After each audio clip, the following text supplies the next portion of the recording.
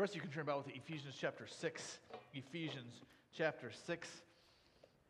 We are concluding, working our way through Ephesians, and you always feel a little inadequate in a sense because you are bringing together a lot of things of Scripture, bringing these truths together, and hopefully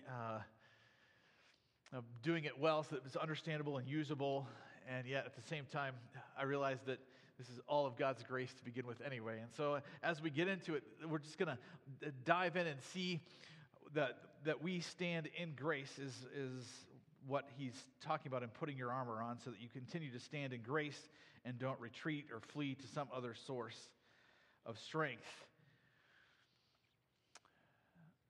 Where you stand determines both the rules you live by as well as the power you have. We mark where we stand with borders, right? Different borders come into play, and if you cross over a border or you do something different, then you're standing somewhere else, right?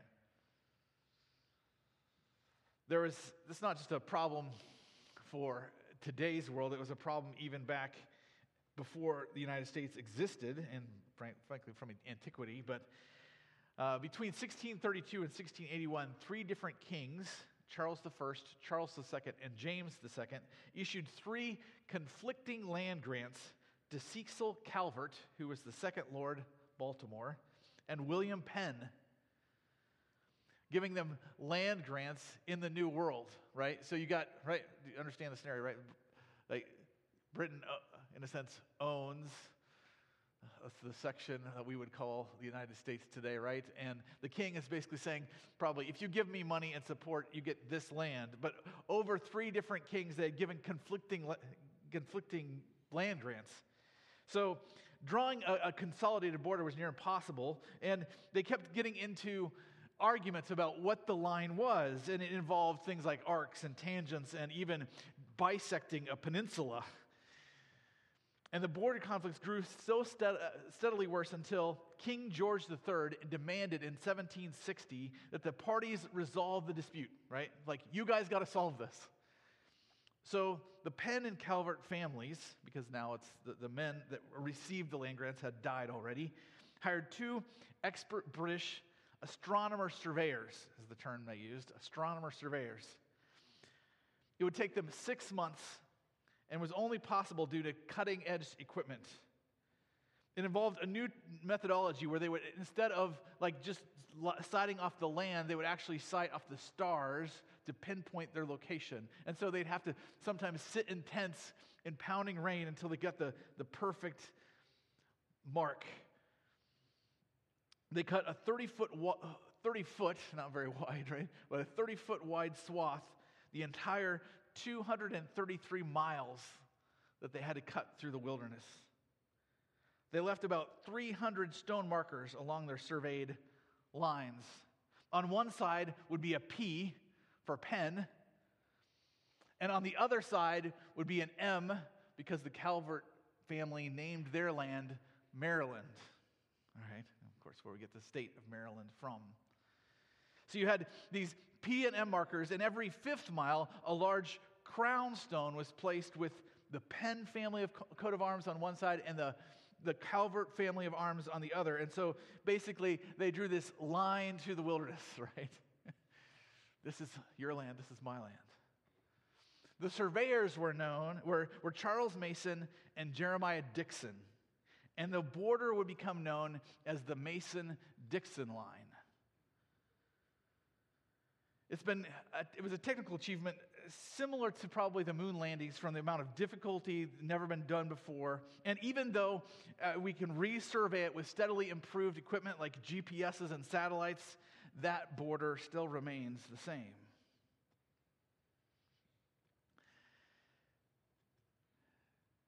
That line became known, it became more of a symbol. Because what happened was that Maryland allowed slaves and Pennsylvania did not. And so over time in the United States, south of the Mason-Dixon line, became known as, well, you're in a different set of rules down here. We treat people differently down here, right? That slavery is possible down here. And north of the Mason-Dixon line became, again, a different set of rules up here. And that border, even though it only went certain far, it metaphorically extended all the way through the United States in a certain way to say there are certain rules that you have to live by. As we get into Ephesians chapter 6, he talks about standing. And the question is, where are we standing? Where do we stand when we're wrestling against the devil? What are we fighting against? What are we trying to do? And to an extent here in Ephesians chapter 6, he's not saying how to fight the flesh or how to fight the world or how to be wise and not foolish or how to fight off legalism, all of which are related to the struggle but not the struggle. You see, because here in Ephesians, Paul is dealing with where do we stand? Where do we really stand? What rules do we live by? What truths do we cling to? And what he has been saying all the way through Ephesians is that we stand in grace. That this space of that we've been trying to carve out and to say, this is where we need to live, this is how we need to operate, these are the rules we need to live by. He's been arguing and saying all along, we need to operate in this space for grace, the space of grace. And now he's saying at the end of the book, he's saying, stand. The devil wants you to move off of this position, off of this territory won by your Savior, Jesus Christ.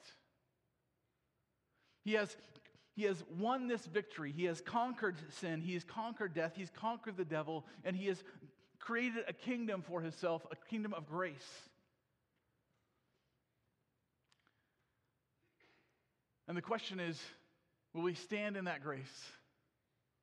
Or will we run to something else? Because the subtext to the whole book has been shame and the fear of failure. The fear of, well, what do other people say? Or what does God say of me? Or how do I know that he loves me? And armor, in this sense, is designed to protect you from that shame, to say this can operate in order for you to stand in grace, to walk in grace, to live in grace, to never move from grace. A question you could ask yourself is, where are you afraid of being a failure? Where are you afraid of being ashamed and defeated? I know for myself, especially when I first became a pastor, just background on me, I didn't get a pastoral degree. I didn't study to be a pastor. I studied to be a missionary. I had a missions degree. And so there are certain things that, frankly, we never covered in college or seminary just because I was like, well, I don't need that class because I'm not going to do that. One of those was funerals. And then within a few months of becoming a pastor, within a few months of being a pastor, I had my first funeral. And then my second funeral, my third, and you feel inadequate in those situations. You don't know what to say. You don't know how to operate necessarily. And no one had ever told me this is what you do at a funeral, or this is how you interact, or this is what you need to accomplish. And I would feel inadequate. I would feel vulnerable. I would feel like, you know what, I'm not doing what I need to do here. Any parent who's been a parent of young children feels the same thing when in the middle of a store, the child starts to scream, but I want that candy, right? And the parent just wants to sink into the floor and disappear, right? A funny story in our family that we tell fairly often is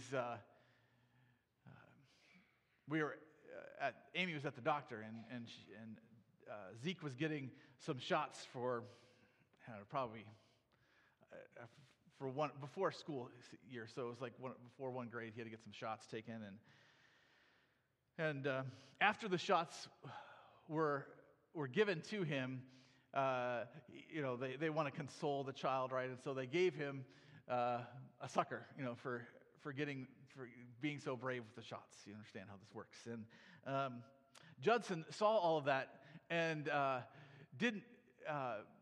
was like, well, I want a sucker too. And my Amy was like, well, you didn't get shot, so the sucker's not going to come for you. And so he started to scream, I want a shot.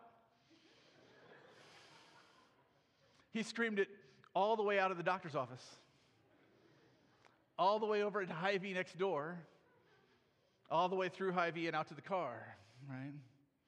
All because he didn't understand. Like everybody else, like as a parent, you're mostly laughing, right? I mean, this is not like sink it to the floor. It's like you're walking around the store and the child is yelling, screaming, I want a shot. And they're like, people be like, what in the world is wrong with that kid, right? Like how do you... But that's the way we, sometimes that's the way we operate, right? We don't even know what we want. As a parent too, right? When you get to be parents of teenagers, you have more triggers for failure, shall we speak, right? Because you realize that there's a lot more freedoms they have. You feel more vulnerable and more potential for your own sense of failure, because you're getting to the end of this journey that's called the 18-year experience, so to speak. And even though you're a parent for life, you think, well, by 18 years, it's going to tell me whether I've succeeded or I failed. And you get, so things come at you because they're making new decisions, they have new freedoms, and you feel this sense of, oh, I have the threat of failure. This shame raises its ugly head, so to speak. And then what happens is too often we speak out of that sense of, well, I've got to protect myself from failure. I've got to protect myself from shame. And often it comes out something like, well, you're never going to do that. You know what I mean?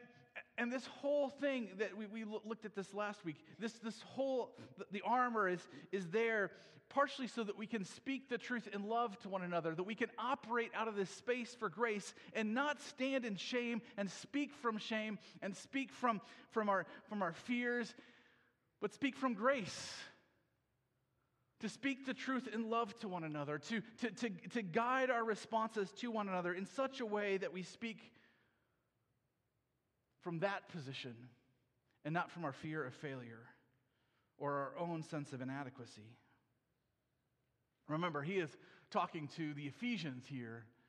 And one of the biggest stories in Scripture is where the Ephesians, losing their sense of identity, losing their, in a sense, being afraid of their failure as a city because Diana was not being worshipped by more and more Ephesians, and more Ephesians were starting to move to this Jesus figure and to worship him and to follow him. And so they started a riot and gathered a city assembly and yelled for hours, "Great is the Diana of the Ephesians," right?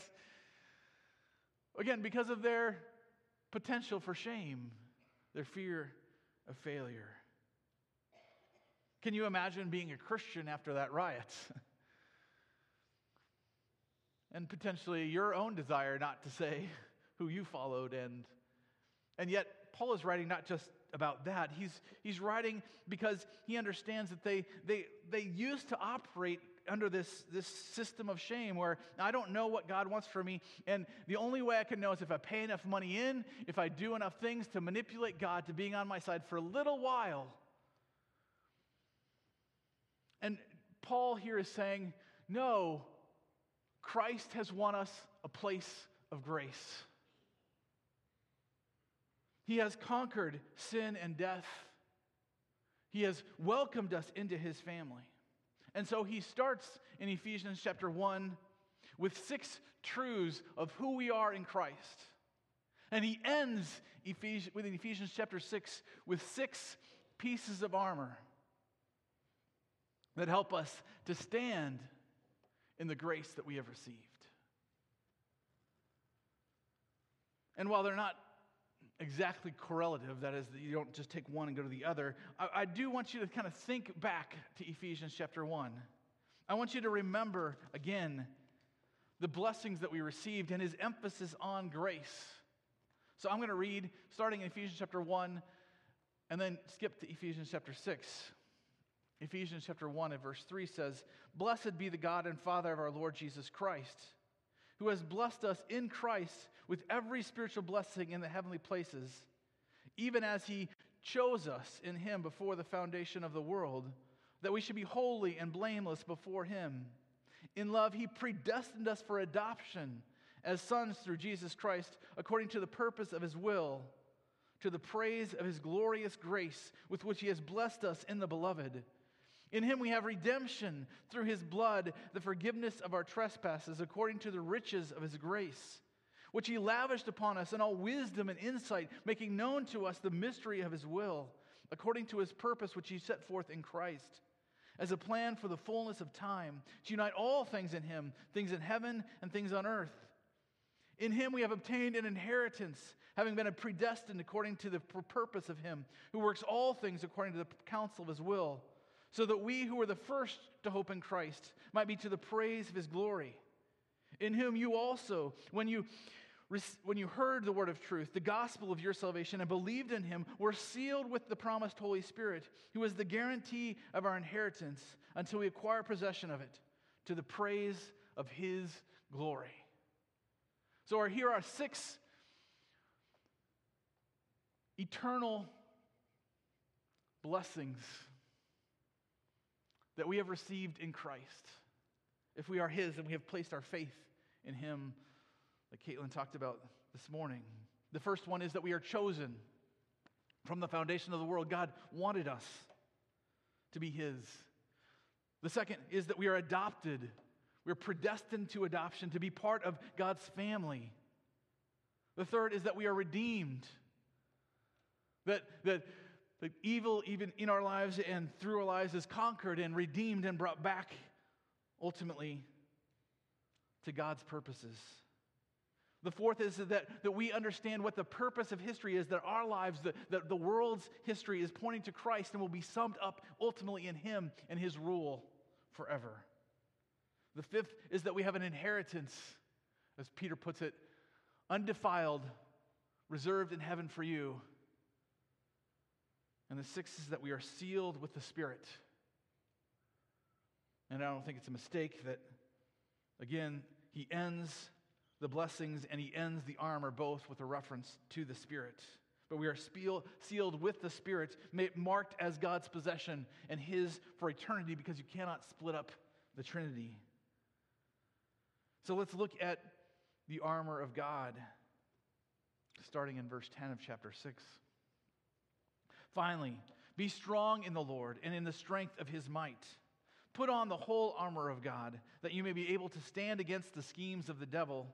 For we do not wrestle against flesh and blood, but against the rulers, against the authorities, against the cosmic powers over this present darkness, against the spiritual forces of evil in the heavenly places. Therefore, take up the whole armor of God, that you may be able to withstand in the evil day, and having done all, to stand firm. Stand, therefore, having fastened on the belt of truth, having put on the breastplate of righteousness, and as shoes for your feet, having put on the readiness given by the gospel of peace. In all circumstances, take up the shield of faith, with which you can extinguish all the flaming darts of the evil one, and take the helmet of salvation and the sword of the Spirit, which is the word of God, praying at all times in the Spirit, with all prayer and supplication. To that end, keep alert with all perseverance, making supplication for all the saints, and also for me, that words may be given to me in opening my mouth boldly to proclaim the mystery of the gospel, for which I am an ambassador in chains, that I may declare it boldly as I ought to speak."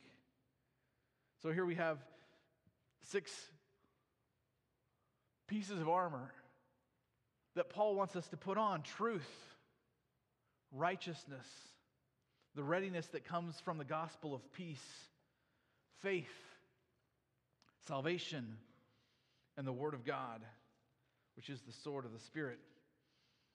And he wants us to stand in grace. He wants us to stand here in this grace that Christ has won for us, to not move away from it, To realize that the devil is seeking to move us away from it. He's seeking to use shame and that fear of failure in our lives to move us away from grace, away from standing in that grace, and move us to some other platform. In some ways, he does not care when we stand for righteousness, when we stand for justice, and we say, I'm going to fight for the truth. If we're standing, fighting for that truth in a place other than grace, he doesn't care, in a sense.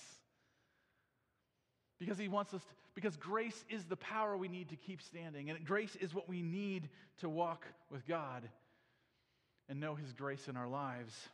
So the big idea this morning is we can stand in the grace God has provided and speak from that grace as we pray thankfully and trustingly to the God who has given us grace. So again, prayer in a sense is a way that we put on this armor, and we're going to talk about how we pray through this passage.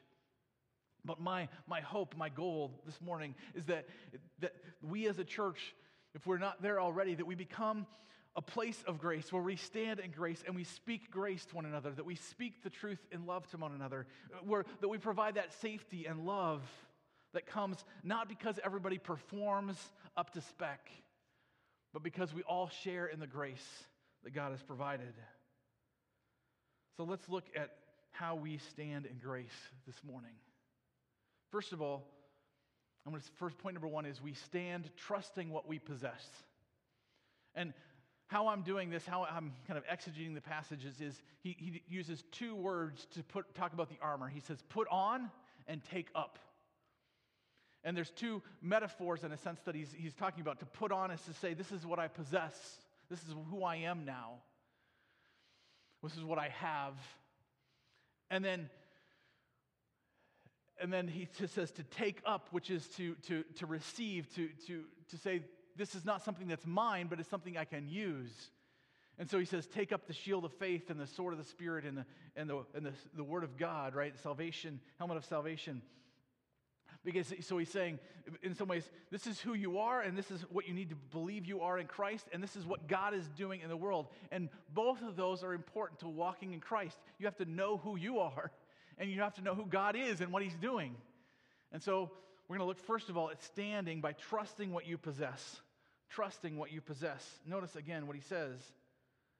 Stand, therefore, having fastened on the belt of truth, having put on the breastplate of righteousness, and his shoes for your feet, having put on the readiness given by the gospel of peace. Why do we need to stand, first of all? Because shame wants to say to us, as opposed to the fact that we're chosen, that we're adopted, that we're redeemed, that we know the point of history in Christ, that we have an inheritance that's secure for us, and that we are securely the possession of God in the Holy Spirit. Shame wants to tell us, you'll never be chosen. You'll never be wanted. You're never going to be loved and cared for the way you wish you would be. Shame says, you're never going to make up for your mistakes. Shame says, you never know what's going on, really. You never figure it out. Shame says, I'm never going to know how things are fully going to work out. Shame also says, you don't have a future that's worth working toward. And shame says, do you really know who you are? You can take all the 6 blessings from Ephesians chapter 1 and say the opposite of them, and that's what shame tries to tell us over and over and over again. And this is the message of the devil, in a sense. He's trying to sell us, you remember, I still do this with my soccer girls sometimes. Like, okay, let the 2 girls pick teams, and the girls are, picking teams, right? And you could tell a certain level of anxiety. Am I going to get picked last? Like, am I not that important to the team? And shame wants to tell us that. Like, okay, yeah, your boss doesn't think you're that important.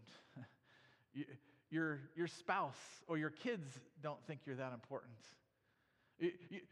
You don't, why are you even on this planet, right? That's a message of shame to us, trying to get us to believe that we don't need to stand in grace. We need to find some other platform to stand on. And usually it's trying to get us to stand on some platform of our performance. Like, you need to prove that you're worthy to be chosen. like score the most goals, right? Because then you're worthy. Or block the most shots, because then you're worthy. And it tries to move you away from grace to some other platform of performance or something else that says this, you can secure your own worth, your own sense of happiness, your own security.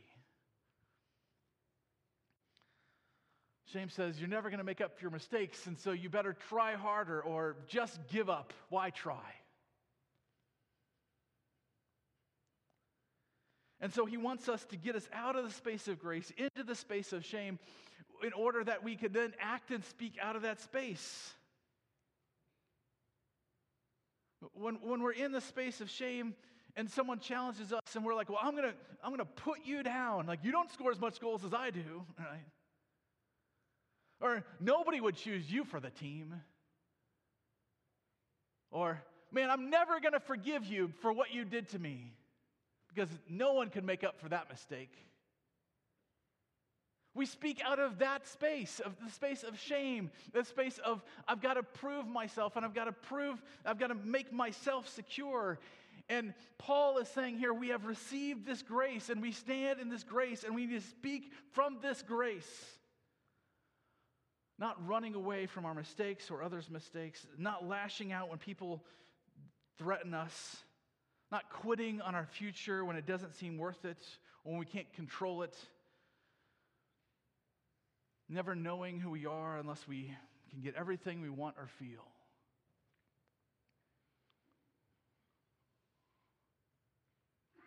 That's the difference between shame and grace.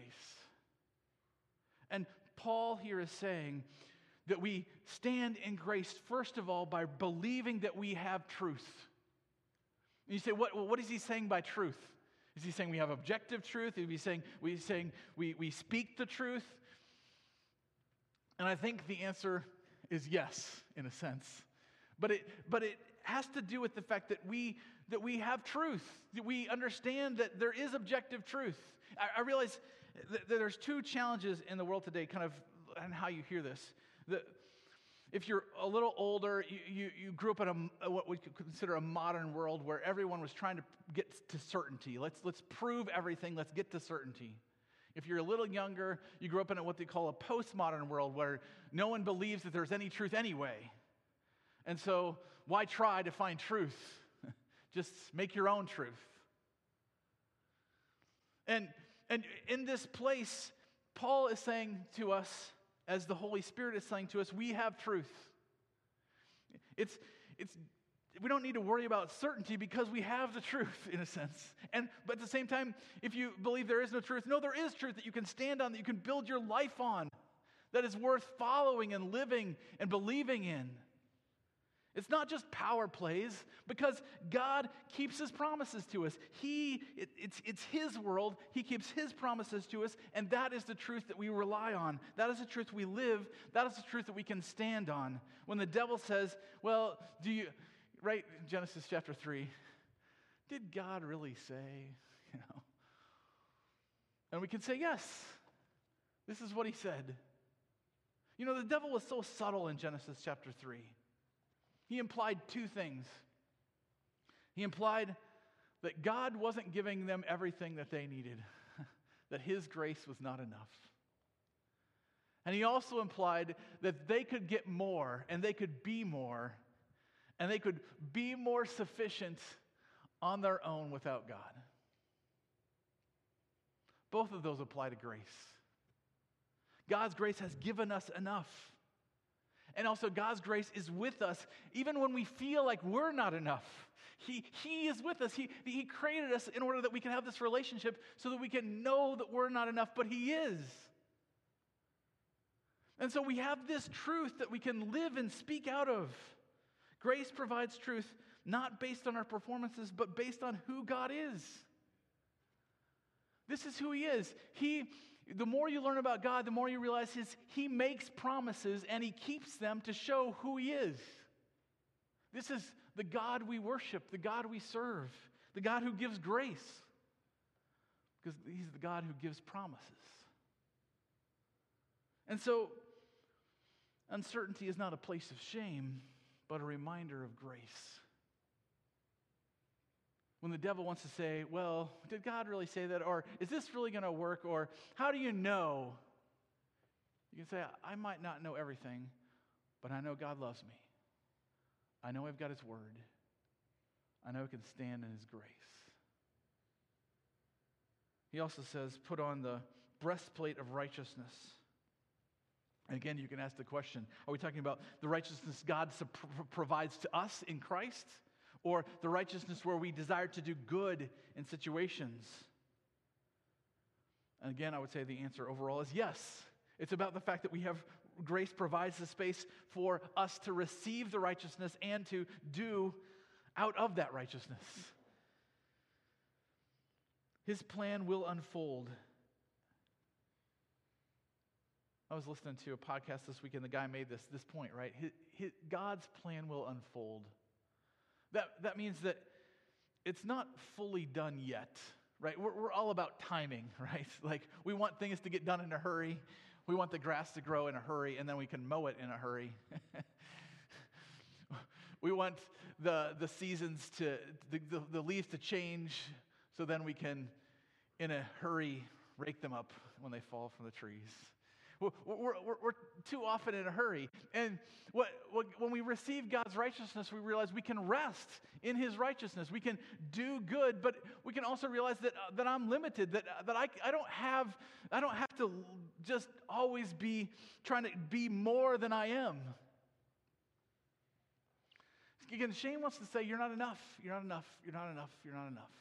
You're not enough for your husband. You're not enough for your kids. You're not enough for your workplace. You're not enough here. And grace comes in and says, who cares? God is with me. He is for me. And those reminders that I'm not enough just move me into a place where I can rest in him, because I've received the righteousness of Christ. You realize what receiving righteousness means, right? Is you don't have to prove yourself anymore. You can live out of what God has done for you. I joke with Dave Hyman, we've taken the teens on various trips, and of course the teens are, especially the teen boys, were all about like how fast can you hike and how far you can hike and how much you can handle. And I've turned to Dave multiple times and be like, I don't have to prove that anymore. Partially because I couldn't prove it anymore. But partially because I realized I don't have to live based on that type of, I've got to prove myself. I can live out of the righteousness of Christ. I can live within the limitations that I have in my life. It's okay that I can't run a 6-minute mile anymore. I wish I could. But it's okay. Because I live in grace now. I walk in grace now. And that allows me to stand in grace when the devil comes at me and says, you're not enough. You better prove yourself. You better do something here that is beyond your ability. I can step back from that and be like, no, I stand in grace. And I know I can do this. And I know I'm not in charge of that. And I'm going to live in this grace. I'm going to enjoy the limitations of being like, sorry, Satan, I don't have to do that. It's not my job. I can live in grace and let God take care of the rest. This is who I am. This is what I possess now. I possess truth. I possess righteousness. They're both mine. And I possess, he says, a readiness that's out of the gospel of peace. Now, this overall could mean that you're ready to share the gospel. But typically that metaphor means that you're ready to go somewhere, not to stand somewhere. I think instead that the readiness here that's talked about, the readiness that comes from the gospel of peace, given by the gospel of peace, as it were, is not so much a readiness to share the gospel as a readiness to meet what happens with grace. Because we have a gospel of peace that can handle every division. Like just a readiness that comes from saying, you know what, I don't have to be surprised at all the things that happen. Like, I have a friend who calls this being in the Christian bubble, if you were. And by that he means that we're always trying to live as if life isn't messy. That life doesn't have, like, we're not going to get into the messy parts of life. We're just going to all live like life is fairly sanitary and fairly controlled, and it's okay. And Paul here is saying a readiness that comes from the gospel of peace realizes God has brought peace. Not that I can provide peace in every situation, or that every situation can get solved in this life, but that if I have peace, I know that peace can be accomplished, that God can bring peace to a situation, that he has brought Gentiles and Jews together and made them one new man in Christ. And if he can do that, then he can bring peace even in situations where I'm wondering how he can. And that makes me willing to just stand in grace and not try to flee to, well, I've got to solve this problem for somebody, or I've got to do this or do that. No, I can just stand here saying, okay, I'm ready for, okay, my kid's saying, I've got this problem, or I'm going this direction, and I'm not ready for that. No, you can be ready for that because you've received grace. And you know that God can work peace. Not that everything is peaceful all of the time, but we have the gospel of peace that moves us toward peace, and that it provides us with peace ultimately. As a Christian, I can meet new and different people and welcome them, not because I'm going to impress them with who I am, or I'm so charismatic that they're just going to like me, but because God has given me peace myself, and I can stand in that peace.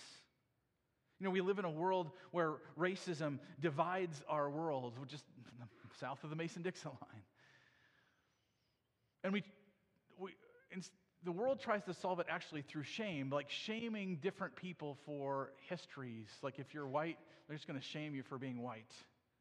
You know, and if and just that sense of shame that comes from like let's just all get in our corners here and not interact. And that's not God's plan. God's plan is to bring people from every tribe and tongue and people together in grace, in recognizing His grace. And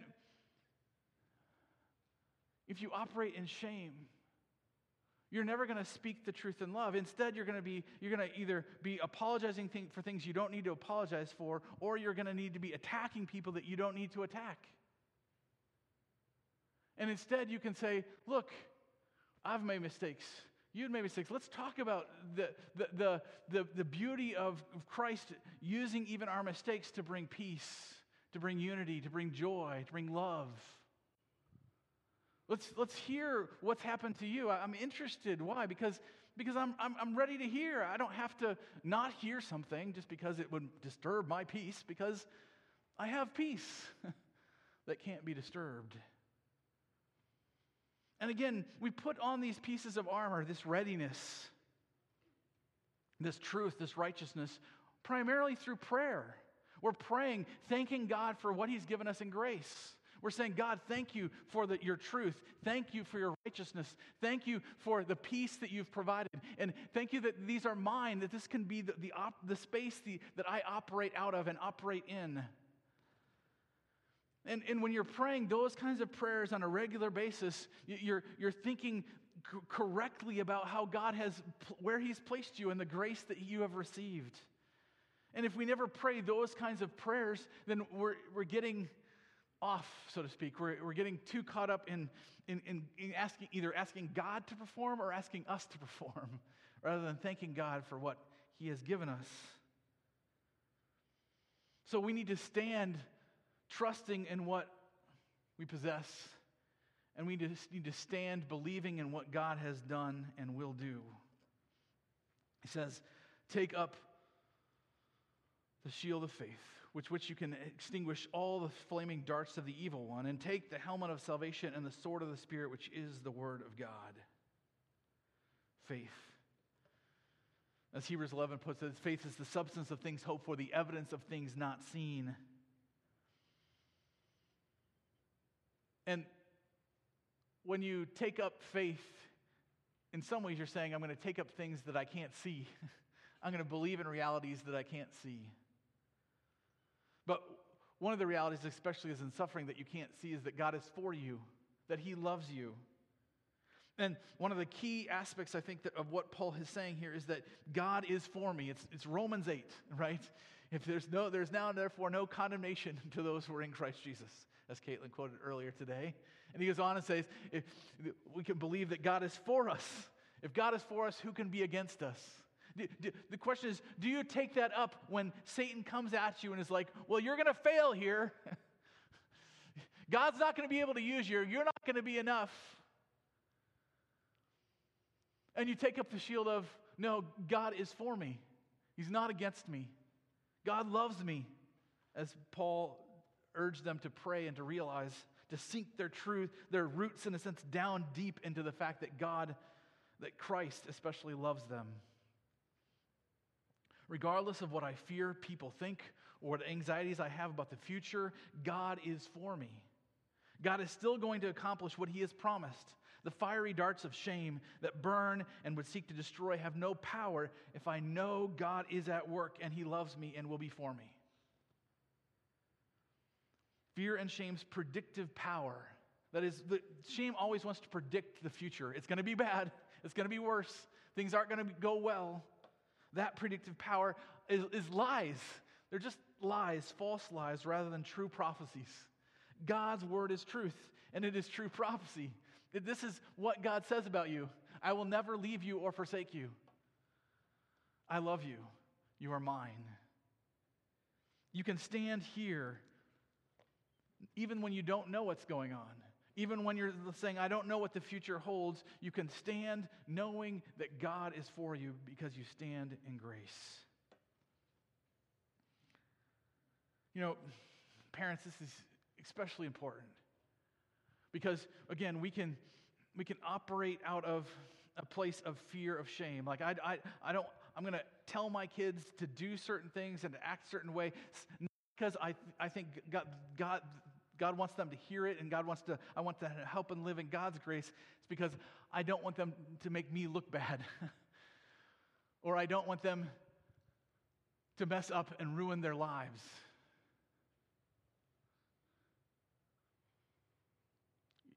You realize if they're Christ, they're redeemed, right? So God can redeem any mistakes they make.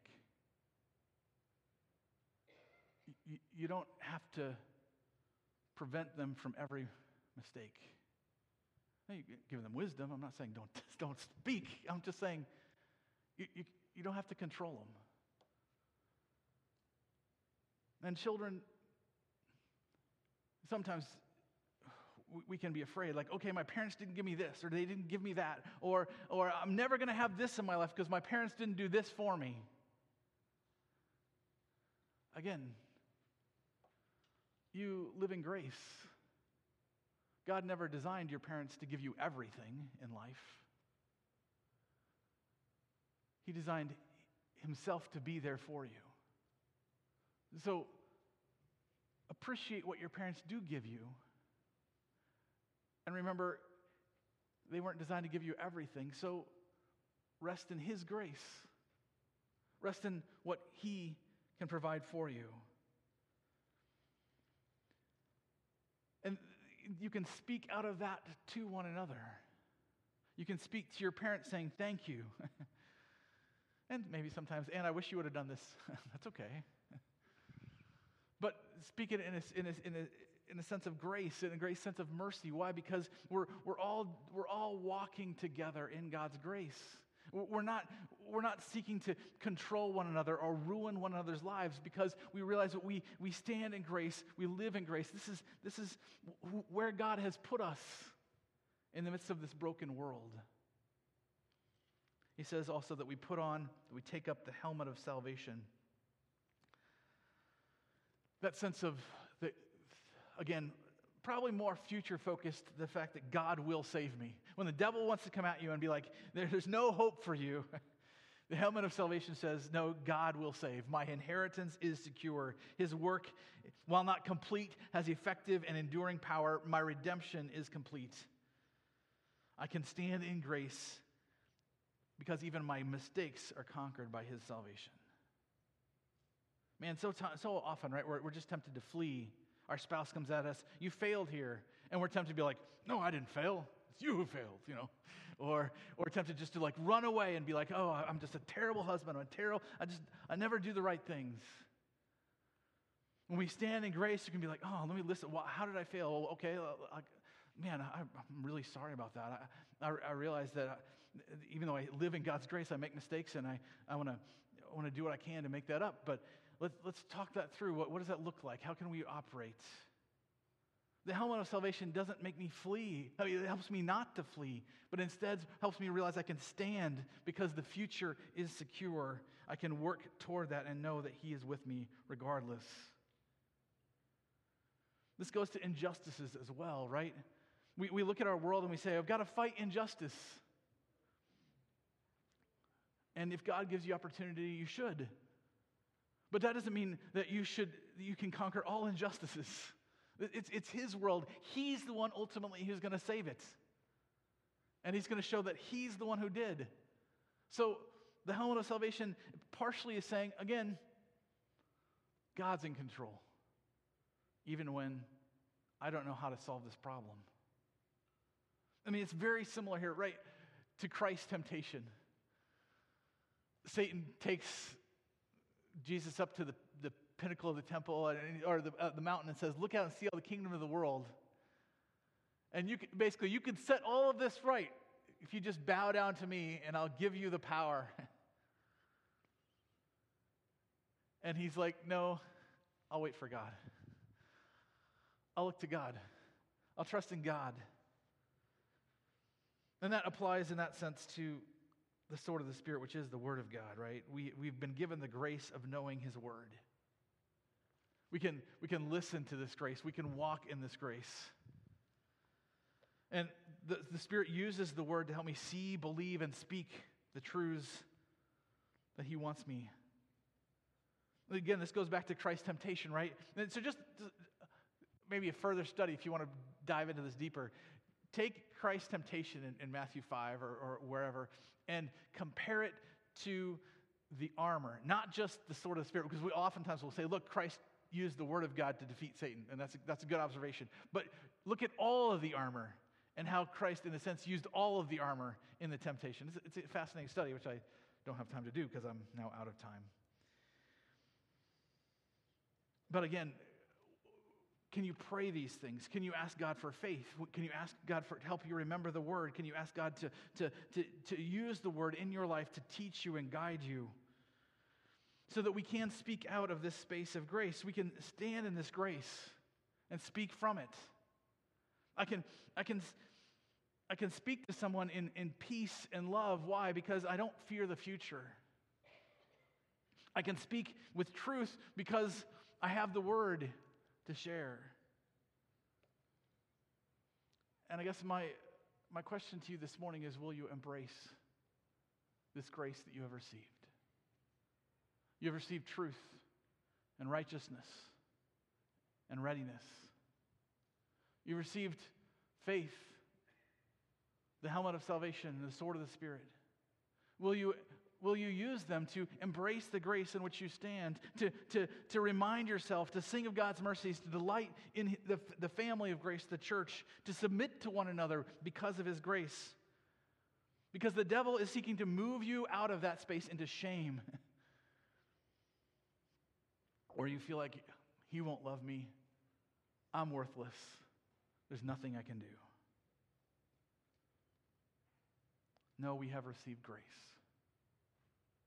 And so will you also remember that this is an ongoing wrestling match? Like you can't just say, well, I'm in grace, and devil flee, and it's over, right? This is an ongoing wrestling match. And so we talked about a rule of life or the space for grace. And again, there's a sign up there if you want to think about how to set up your life, to put in rhythms and patterns of life to help you stand in grace. Rather than just mitigate shame and run away from shame, but rather to stand in grace.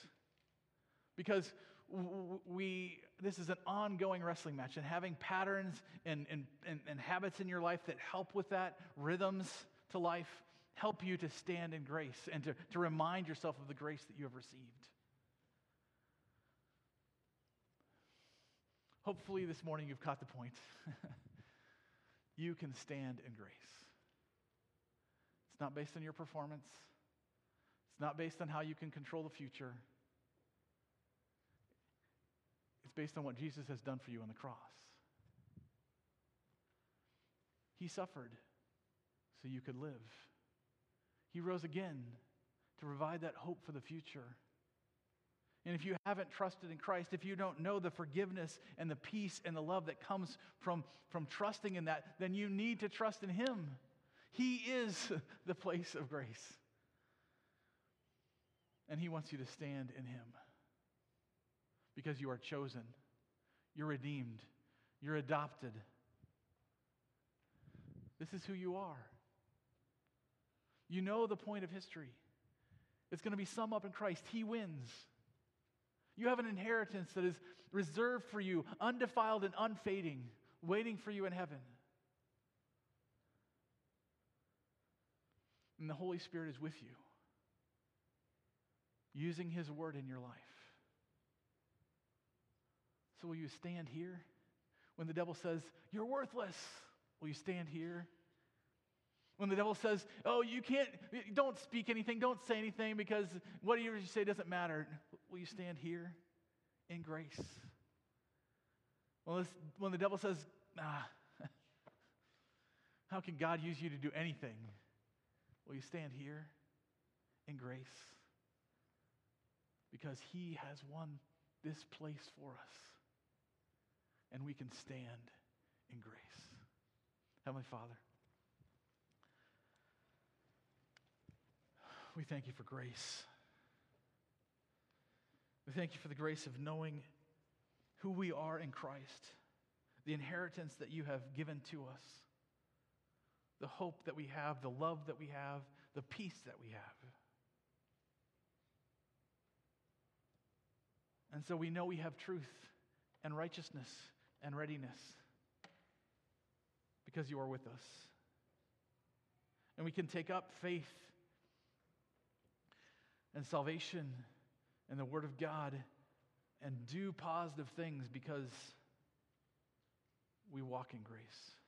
We stand in grace. Help us to notice when the devil attacks us and says, you're not enough. You better go do something else. You better run somewhere else. And help us to stand in grace. We thank You for it. In Your Son's name, amen.